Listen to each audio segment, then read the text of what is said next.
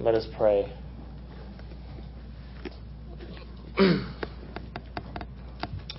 Lord, we come before you as your bride. We come before you as your people who have had a long week.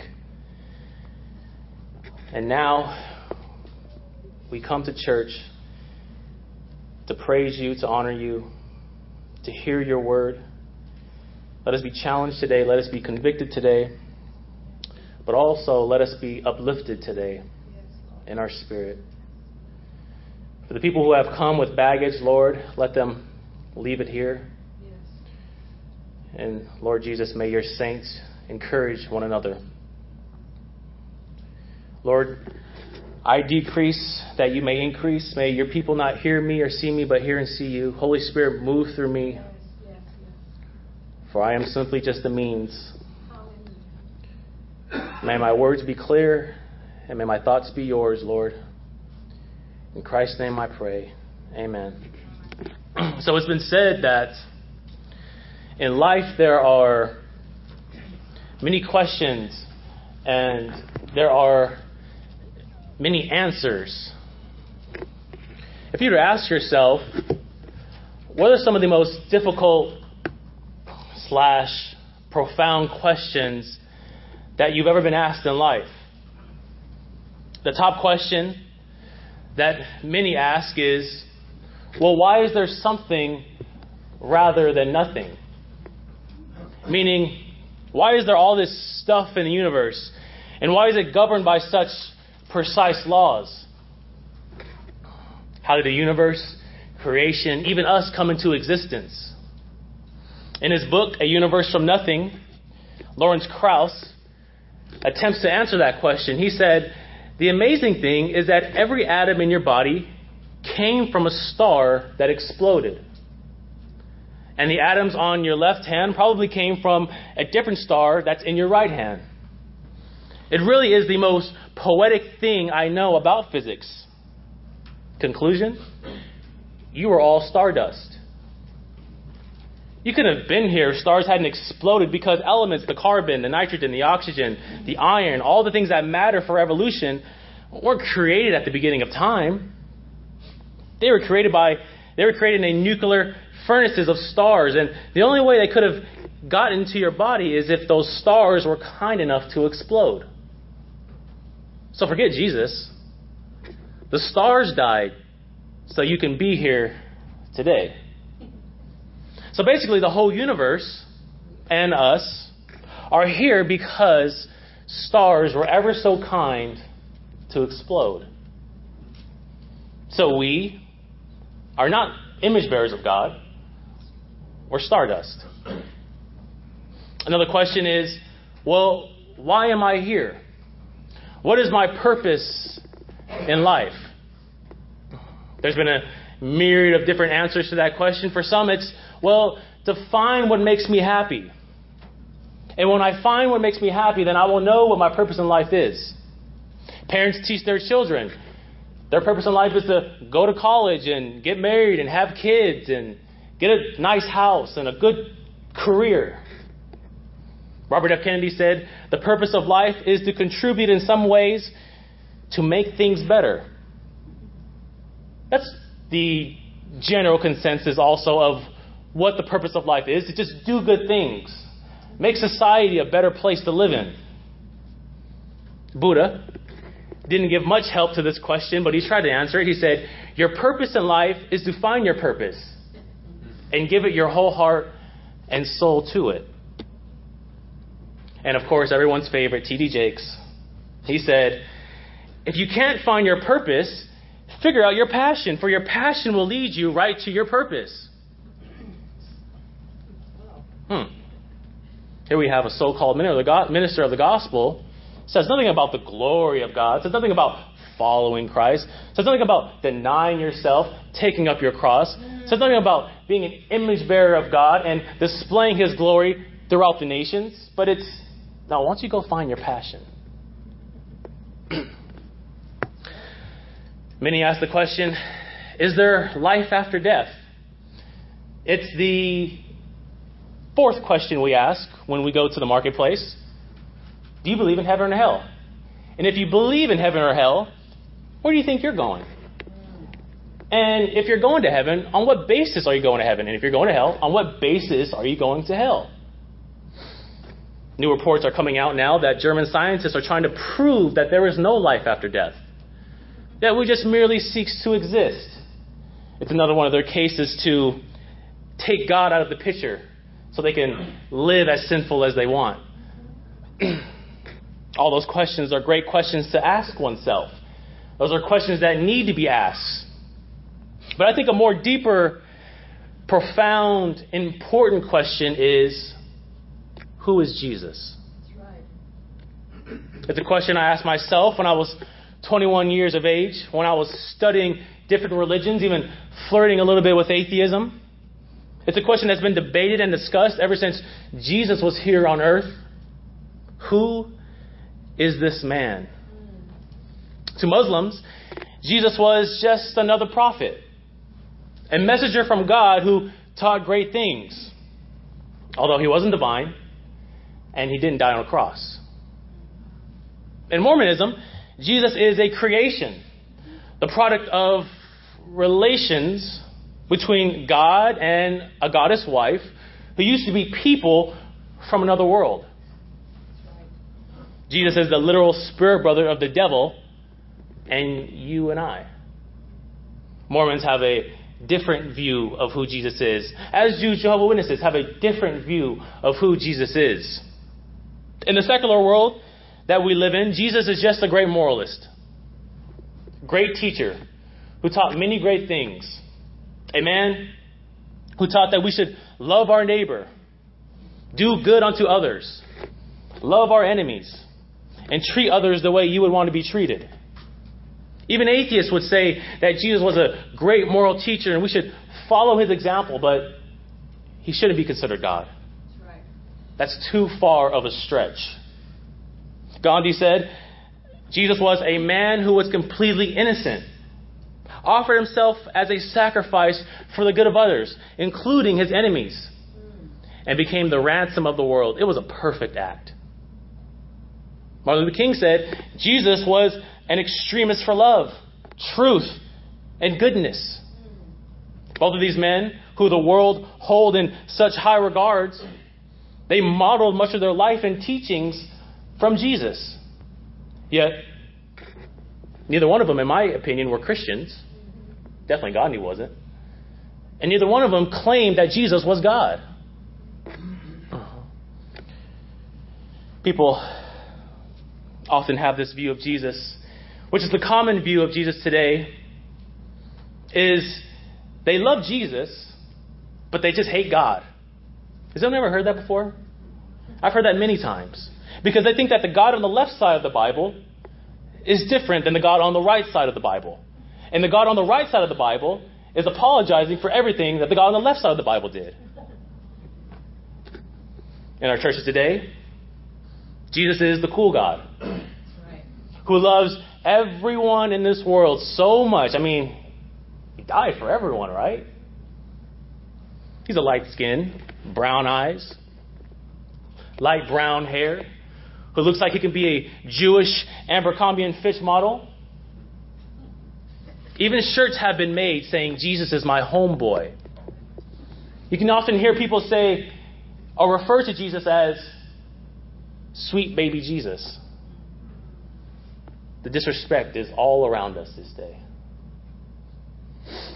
And Judah Smith, who is the pastor of the celebrities, pastors Justin Bieber, for you Justin Bieber fans, pastor Selena Gomez, for you Selena Gomez fans, he wrote a book titled Jesus Is. Don't worry about Arturo. And in this book, he attempts to reveal the character of who Jesus is. So let me give you some of the chapter titles. Chapter 1. The first chapter of who Jesus is Jesus is your friend. Chapter 2. Jesus is grace. Chapter 3. Jesus is the point. Chapter 4. Chapter 4 seems like a deep theological one. He might have been reading Calvin here. Because chapter 4 is Jesus is happy. In chapter 5, Jesus is alive. I listened to a sermon by a pastor here in town who titled the message or the series, Jesus, or Who is Jesus? And the very first message he gave to his large congregation was, Jesus is my best friend. This is what's being preached in the majority of large churches in America today. The Jesus of the Bible is now being replaced with the Jesus who you are most comfortable following. That's right. What we see now is a God who is all about me, and he has to be all about me. He has to keep me healthy. He has to support me. He has to ... We hear this in our music also.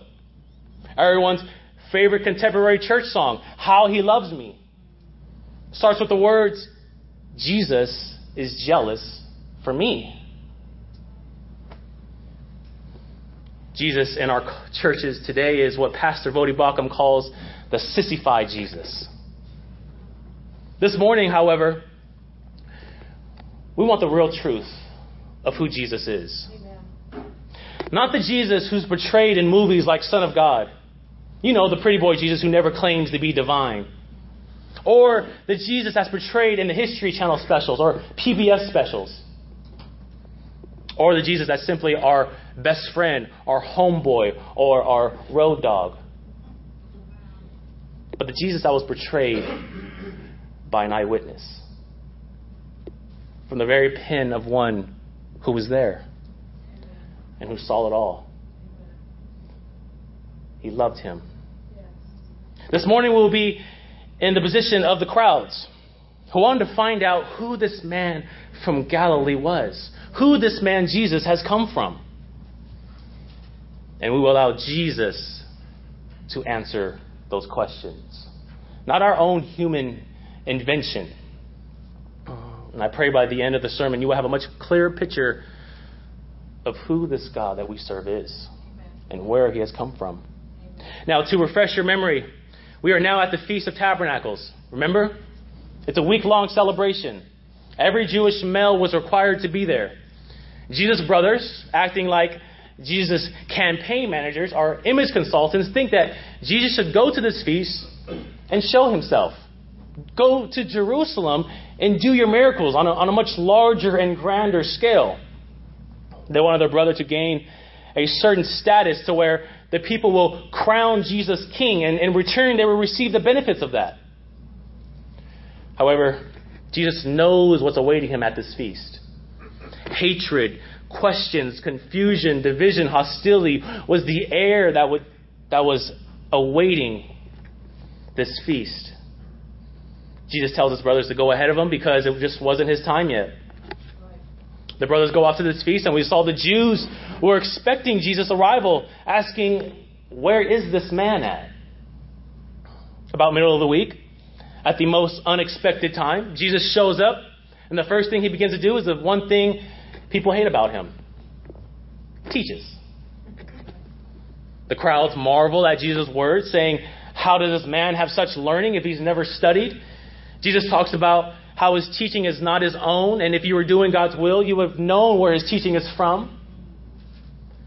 Then he sets his eyes on the Pharisees, rebukes their legalism, tells them that they don't keep the law, calling out their hypocrisy. And he gave them advice that they should judge with the right judgment. So this morning I have two headings for us to consider. Number one is the Messiah's deity. And number two is the Messiah's departure. Let's now stand for the reading of the word. John chapter 7, verses 25 through 36.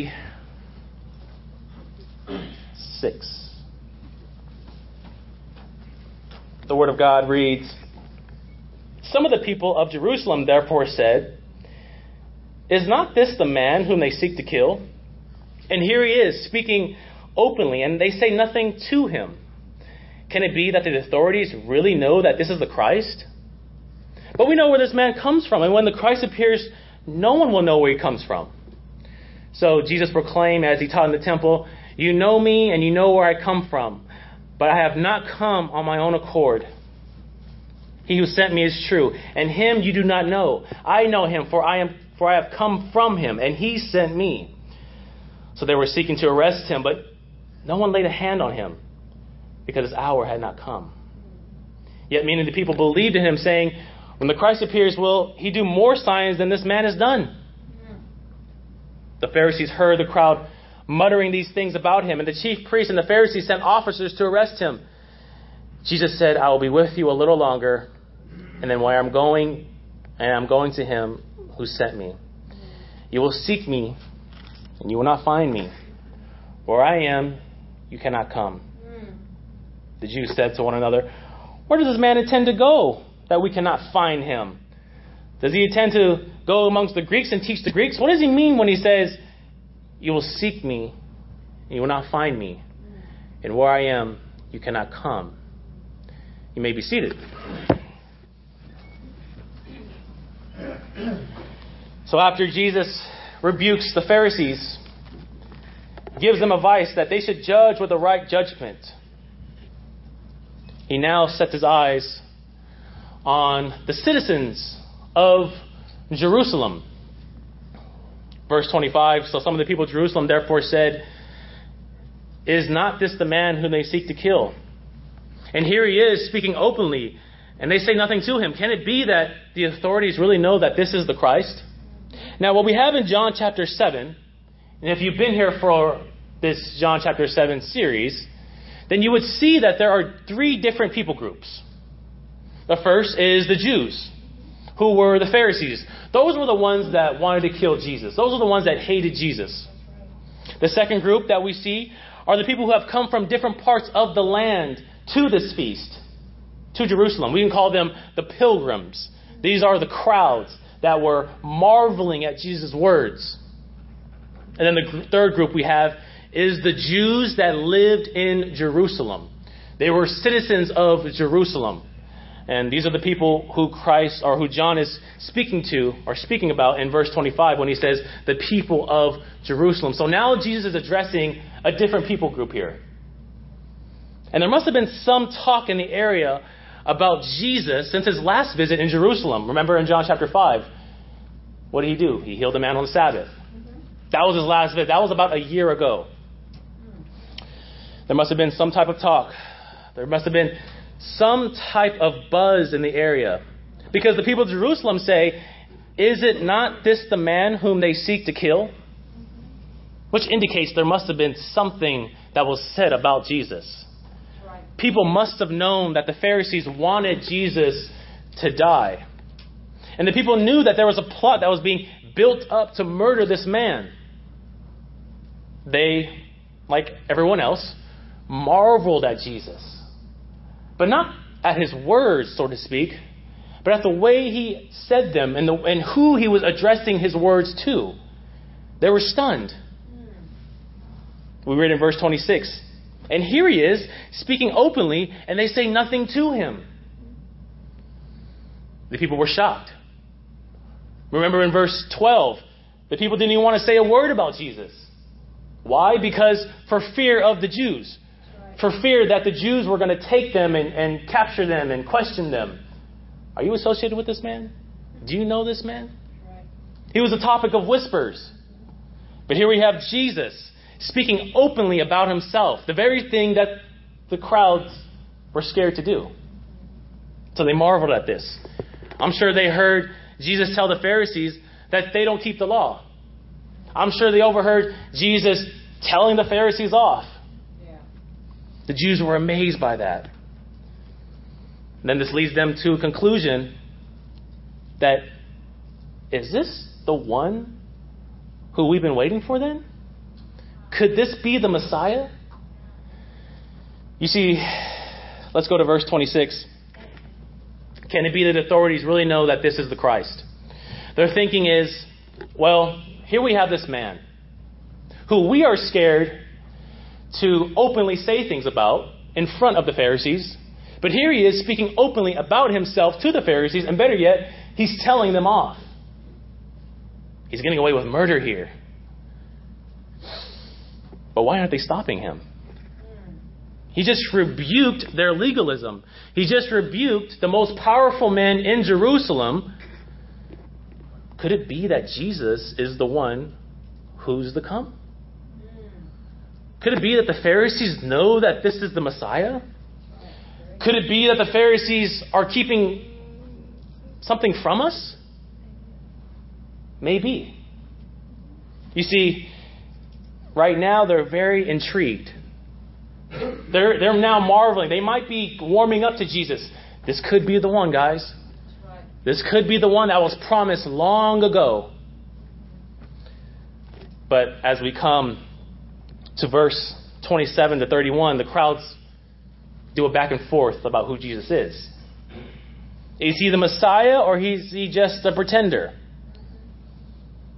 So here they snap out of it. But we know where this man comes from. And when the Christ appears, no one will know where he comes from. So you see how they were just like, okay, maybe this is the one. And then they snap out of it. But wait a minute. No, this can't be the one because we know where he comes from. That's right. When the Messiah comes, no one will know where he comes from. Wow. The Jewish people knew that the Messiah was going to come. A person who would come and militarily take down Rome and restore Israel and accomplish Israel's redemption. However, from what we learned last week, the Jews' view of who the Messiah was supposed to be came from their tradition. The people of Israel said, when the Christ appears, no one will know where he comes from. The people thought that the Messiah was just going to pop up. That his origins would be unknown. A view that was largely taught in their day. The Jewish citizens supposedly thought that they knew where Jesus is from. We know this man. This is Joseph's boy. You know Joseph, the carpenter. And this is Mary's boy. And we know his brothers. This can't be Jesus. This can't be the one. We know the town that he's from. He's from Nazareth. Like what Nathaniel said. Nazareth? Can anything good come on from there? That's right. It's like being born in Lamont. Cut that out. Cut this out. Cut that out. But we know where this man comes from. The constant rejection of Jesus as the Messiah is a pattern that we see all throughout the book of John.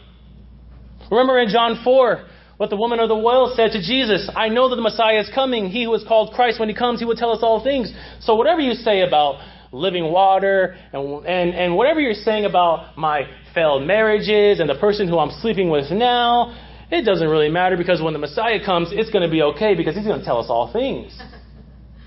Not knowing that the Messiah was standing right in front of her, telling her everything about herself. I'm reminded of the words in John 1:11. He came to his own, and his own people did not receive him. He goes back to where he was born. He preaches a sermon. What do they want to do? They want to throw him off the cliff.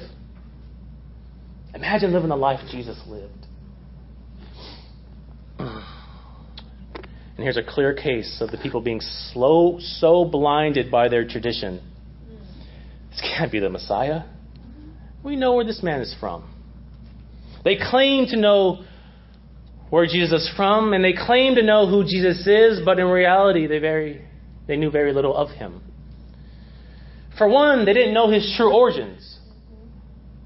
Jesus wasn't born in Nazareth. He was born in Bethlehem. Thus fulfilling the prophecy of Micah 5:2.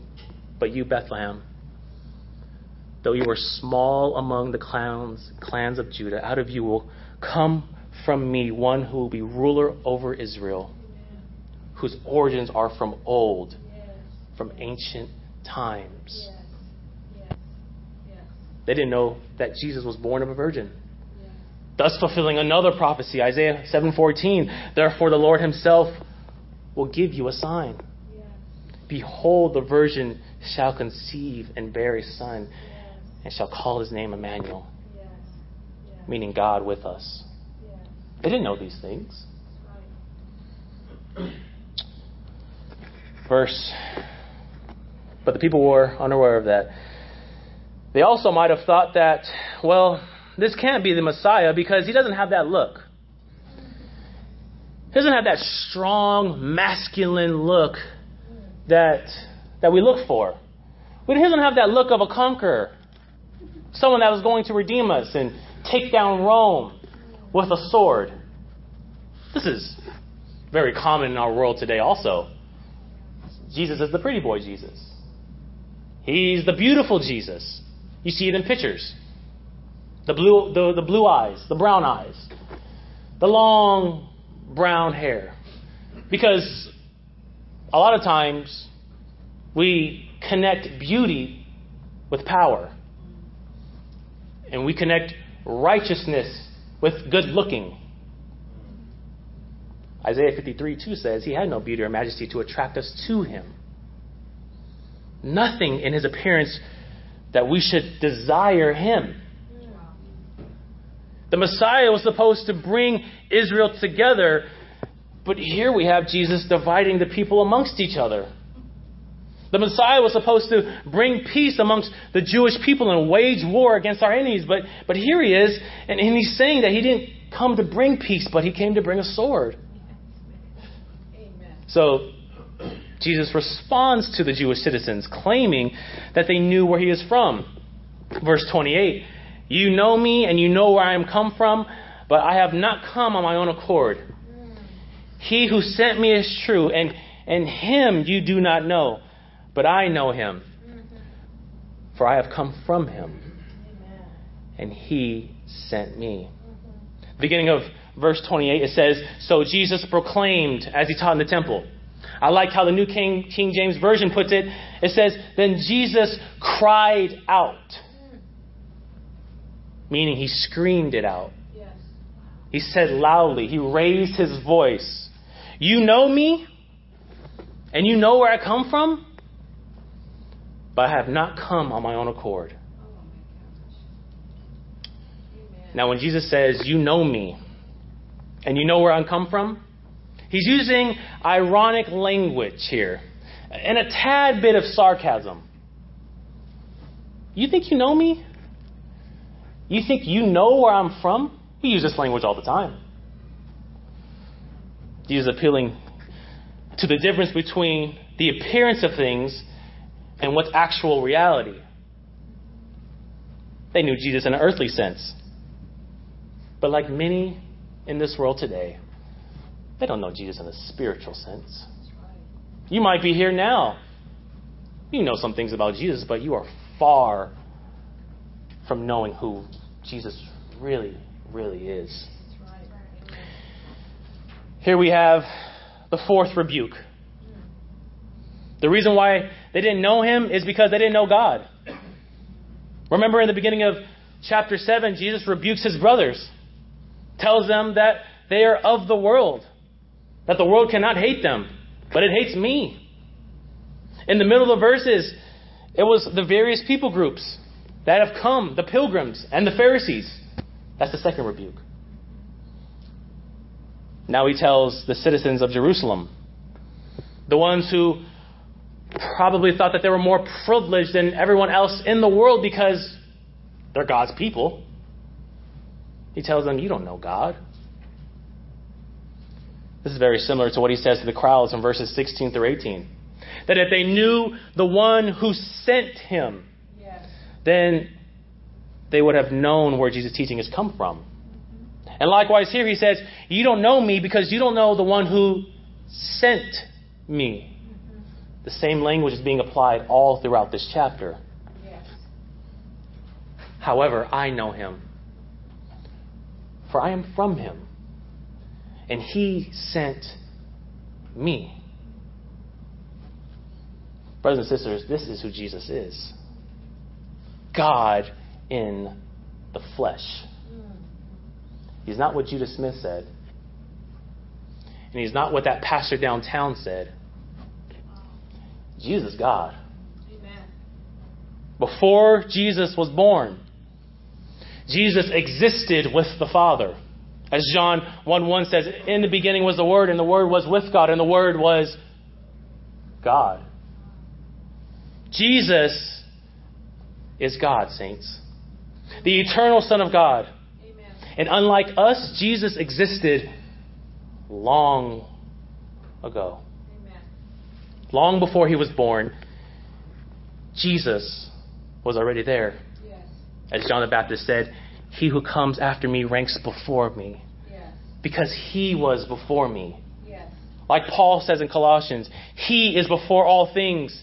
And in him, all things hold together. All things were made by him and through him. Where Jesus is from, heaven, pointed to who Jesus is. God. This is a very different message that's being preached in large churches today, however. Jesus nowadays is what our human mind wants him to be. That's right. So that means now you are following a Jesus of your own likeness and of your own image. Amen. Which ultimately results, and I learned this from my brother, in worshiping yourself instead of worshiping the real Jesus. The Jesus of the Bible. Let's ask ourselves this question this morning. Who is Jesus? It's a question both historical and spiritual. As we see, Jesus preached a different message about himself. He wasn't the pale blonde embodiment of Christian virtues, as Pastor Mark Dever would say. Nor was he the Jesus who just wants you to call on him when things are going bad. But when things are going all fine and dandy, you kick him to the side. Nor the Jesus that the culture paints him out to be. Just a great teacher, but he's not worthy of following. He's not the only way. There's Muhammad, there's Buddha. Jesus is far greater than that. Jesus is a member of the Godhead. Yes. Jesus is worthy to be worshipped. Yes. Jesus is not your best friend. That's right. Jesus is not your lover. That's right. He's none of those things. Yes. Jesus is God. Yes. So let's start treating him like he is God. Yes. Yes. Yes. This question of who is Jesus is so pivotal because it connects to how we see the world, how we live our lives, how we worship, how we handle circumstances, and how we handle the good times. Yes. Yes. How we raise our children, how we speak to others, Yes. who others see us proclaiming, who others see as a different image bearer. That there's something different in that person. Amen. I don't know what it is, but there's something different. It might be that Jesus that he's serving. And there you go. The door is now open. Yes. Verse 30. So they were seeking to arrest him. But get this. But no one laid a hand on him because his hour had not come. I have no idea how that happens. That's right. My only explanation is he was on a divine timetable. Yes. That's simply it. Yeah. God knew when this man was going to the cross. And Jesus knew the hour in which he would lay down his life. It simply wasn't his hour to go. Verse 31. Yet many of the people believed in him, saying, when the Christ appears, will he do more signs than this man has done?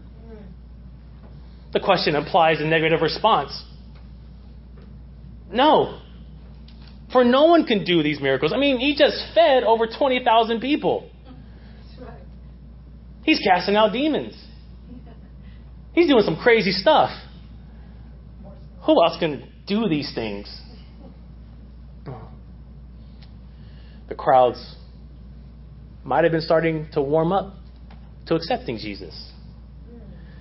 However, this could have been just superficial faith. Why do I say that? Because they only believed because the signs that they were witnessing. The words of Jesus didn't draw them to this conclusion. The miracles did. This is what we see today also in churches. This is actually the great evangelistic tool to bring people to your altar. That's right. If you're sick and tired of being sick and tired, I know a God. And if you believe in Him, there's a lot of benefits to come. Or maybe I have to see the miracles first. Or maybe I have to see changes in my life first. Then I'll give my life to Christ. Very similar. That might have happened to you. That's probably why you have come. That's probably how you came to the knowledge of Christ. But we know that now that is superficial in some ways.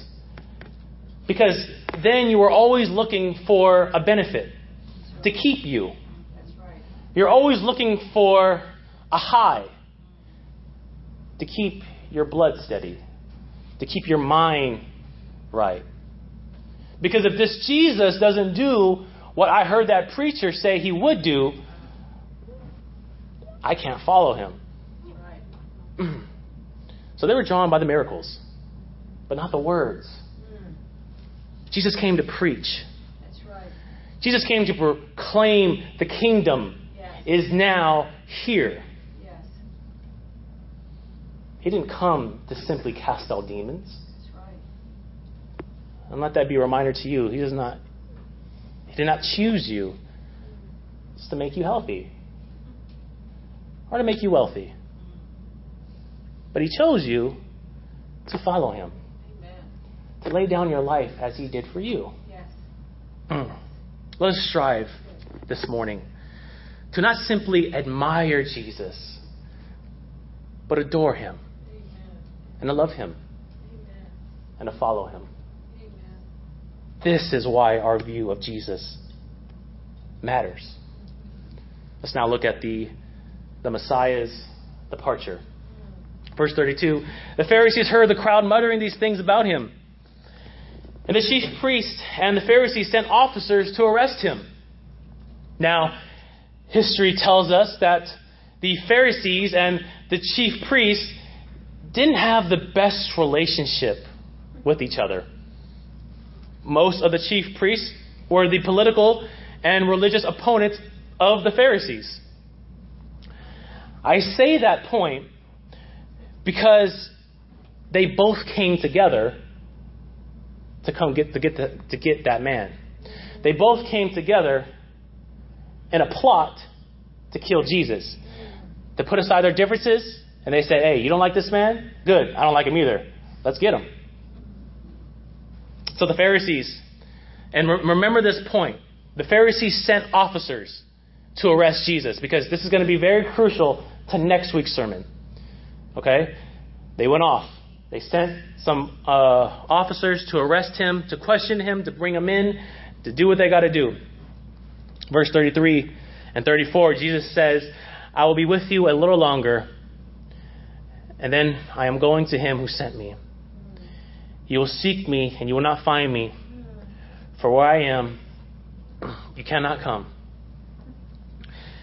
Jesus is doing a couple things here. First, again, He's appealing to His divine heavenly origin, saying He's going back to the place where He came from. And where He's going, you cannot come. The second thing He's doing is He's revealing to them a day in which they will seek Him. A day when they will want Jesus, Yes. but they will be unable to find Jesus. This is of such relevance for us today. A quick story as a child growing up, and even going into my teenage years, I would often say and think that when I am much older, like literally dying, then I will follow Christ.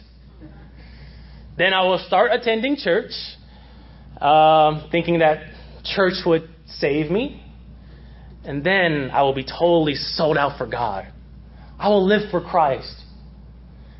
I will be what we used to call these people a Jesus freak. Jesus makes it clear, however, that there will come a time when you will seek for the truth, but the truth will nowhere to be found. People nowadays believe, like I did as a child, or I can know that there is a God. I can have a knowledge or some knowledge of who Jesus is, yet while knowing all those things, participate in worldly activities. Young people, if you're listening, please take into account what I'm saying this morning. When I am much older, then I will give my life to God. I got 4 reasons why that might be your first class ticket to hell. Number 1, you're using God. You're pimping God's grace. You're pimping God's mercy. You think that you have outsmarted everyone, including God. I can do whatever I want, and then at my final dying moments, then I can be a Christian. Then I can turn to Christ. But in reality, you don't want God. Which leads to the second reason, you just don't want to go to hell. In fact, if you had it your way, you don't want heaven either. Or maybe you do want heaven. But it better have some fun there. They better be playing on a big screen TV the Niner Angels versus the Niner Raiders. The Angel Niners versus the Angel Raiders. Cut that out too, Arturo. You got a lot of work to do today. In-N-Out better be there. Or at least McDonald's. Or at least hometown. Hopefully heaven is what the Mormons say it is, because hopefully we can have relations there. There's kids in here. I need my own mansion. I need my own car.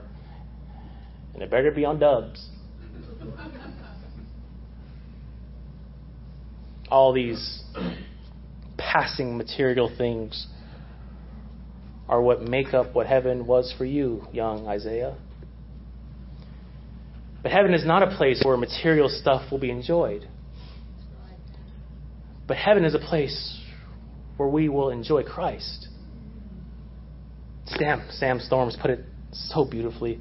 The essence of heaven is the vision or the beholding of God, the eternal expansion of our knowledge of God, and the ever-increasing joy, love, and delight in that experience in God and in one another.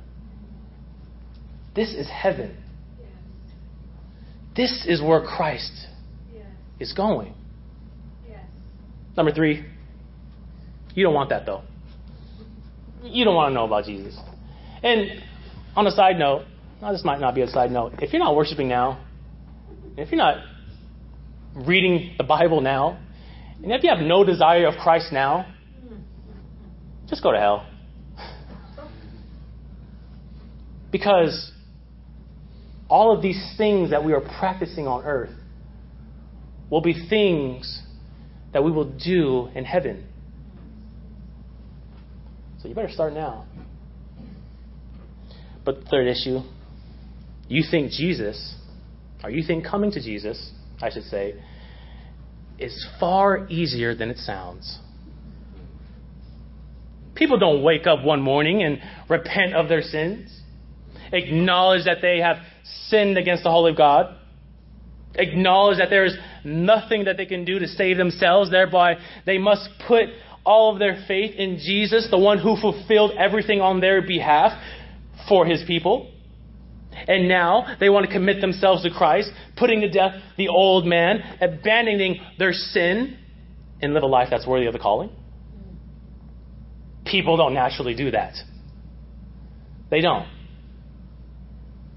And saints, you can attest that it was hard for you to turn to Christ. You couldn't have turned to Christ in your natural state. It takes a deep, deep, powerful drawing by the Holy Spirit to change the stony heart to a heart of flesh. Yes. And ultimately, you don't choose God. God chooses us. If you disagree, read Romans 9. The fourth issue, and the last issue is, this might be the biggest issue or concern I have, is you think God desperately wants you. You think that Jesus is crying outside the door of your heart every night, wanting, wishing, and hoping for you to answer. You think Jesus is just that little boy. There's a dog at my house right now. And this dog always, or it has been lately, just scratching at my door, wanting for me to open, hoping for me to open. Some people think that that's Jesus. He's that little Yorkie that just wants to come in, that wants to be so desperately in your lives. That's what I thought. But this is the sissified Jesus. Saints, if you haven't heard and if you don't know by now, God don't need us. You should get that tattooed on you. God does not need us. God did not need to create us because He was lonely. He's self-sufficient. He don't need anything. You're not the apple of God's eye. It's not about you. We need God to rescue us from God. That's why God saves people, to rescue you from Him.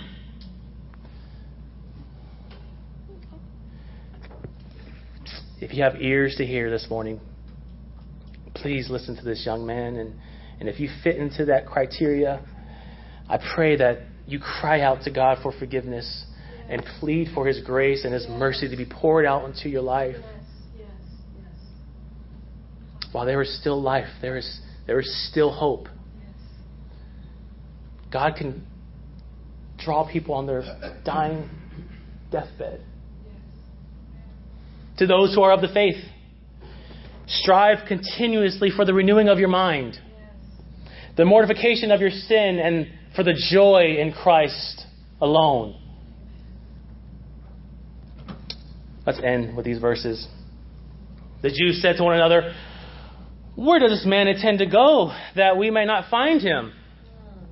Does he intend to go to the dispersion amongst the Greeks and teach the Greeks? What does he mean when he says, 'You will seek me and you will not find me, and where I am you cannot come'?" What does he mean by that? You see how Jesus now has them wrapped around his little finger. Everything he's saying, they're just holding on to it. What does he mean by that? What? Let me answer the question for you, Jews. He means he's returning to the glory that he once had before the foundation of the world. He means he's going to the place where there will be no more death, no more mourning, no more crying, nor pain, for the older things have passed away. Yes. He means he's going to the place where he will sit at the right hand of the Father, and his enemies will be made a footstool under his feet. He means he is going to the place where he will sit at the right hand of God and intercede for God's elect. Yes. Jews, he means he's going home. You see, what you don't understand, Jews, is while you are plotting to take Jesus' life, and you are plotting different things on how to kill this man, Jesus is waiting to give it as a ransom for his people. This is who Jesus is. Yes. And this is where Jesus is going. Yes. Hallelujah. After the cross, when it's all said and done, there will be a throne awaiting. And after the thorns, there will be a crown that will be placed upon the king's head. Yes. You will not take this man's life. He will give it. But the beautiful thing about it is Jesus will not be alone. Where he is going, he's bringing people with him. You cannot go, Jews. But there are a people that's been reserved for me to go. Hallelujah. These are the people who Jesus has loved before the foundation of the world. These are the people who Jesus has loved before time and space. Before God separated the light from the darkness and separated the waters. Before he called dry ground land and the waters sea. Before the earth was expanded, God chose a particular people for the purpose of enjoying him and glorifying him in his kingdom. Amen. Amen. You can't go, Jews. Hallelujah. Hallelujah. Hallelujah. But people, there will be people Yes. that will come. Yes. Yes. And they will reign with me. Yes. Yes. Or they will not need a son. For my glory will be all that they need. Yes. Yes. And they will see me. Not as you see me. Yes. But they will see me in all of my glory. For they will be glorified as well. Yes. Yes. Where Jesus is going, RBC, is the same place we are going. Amen. Saints, do you long for that day when he will be home? Do you delight in the future and ponder on the unseen? Hallelujah. Hallelujah. Saints, we will see God in all his glory. Yes. Yes. We will look up Yes. and the sky will be as clear as day. Yes. Yes. We will look down and we will see the pavement of sapphire. Yes. We will see the Lord with all of the host of heaven standing by him on his right and on his left. Amen. Amen. We will see the exalted one, and we will see the train of his robe that fills the entire temple. We will see his clothing, which will be white as snow, and his hair Yes. Yes. on his head Yes. like pure wool. Yes. Yes. And my God, we will see the throne. Yes. The throne that will be ablaze with flames, and its wheels will be burning like fire. Praise you, Father. Hallelujah. We will see the lightning, and we will hear the pearls of thunder. We will see the four living creatures who has eyes in the front of their head and in the back of their head, and all day and all night, holy, holy, holy. Yes. Hallelujah. And when we look up, we will see the rainbow. And we will see God. Oh, yes. And his appearance will be brighter and more beautiful than an emerald. Hallelujah. Hallelujah. Saints. Praise you. And at that moment, God will not be our best friend. God will not be our lover.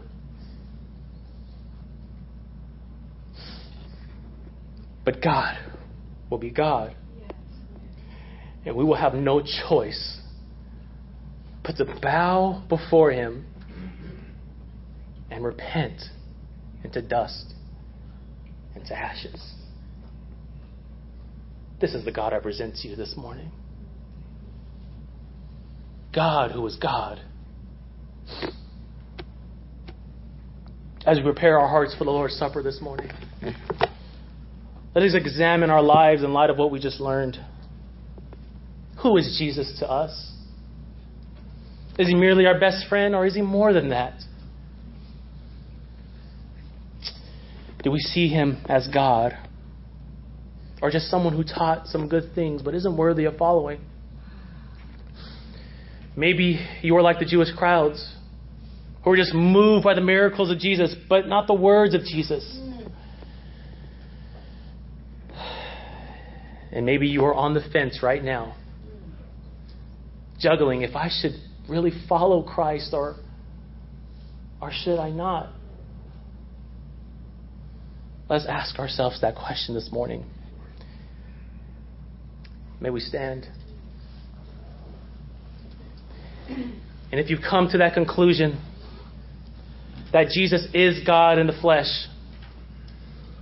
who's come as a ransom for many, then I encourage you to celebrate this morning, to celebrate that wonderful truth at the Lord's Supper, as we look back to the covenant that was made in eternity past, between the Godhead, the Father giving the Son a people and a mission. The Son completes the mission of redemption, and the Holy Spirit applies that redemption to all those who will believe. You are those people that the Holy Spirit applied that to. Let us remember this morning, Jesus was waiting to give his life. And in 6 months, from John chapter 7, the spotless lamb will be sacrificed to satisfy the wrath of God. Let us remember the blood that was shed as we drink of the cup, and the skin that was ripped off the body as we partake of the bread. And let us celebrate the victory Jesus had over sin and the grave as he accomplished the redemption on the behalf of his people. And last but not least, let us look forward to the return of our Lord when all things will be made new. And that very place Jesus said the Jews cannot come will be the place that we will be as the bride of Christ as we partake in our wedding supper with the Lamb. Let's honor God this morning.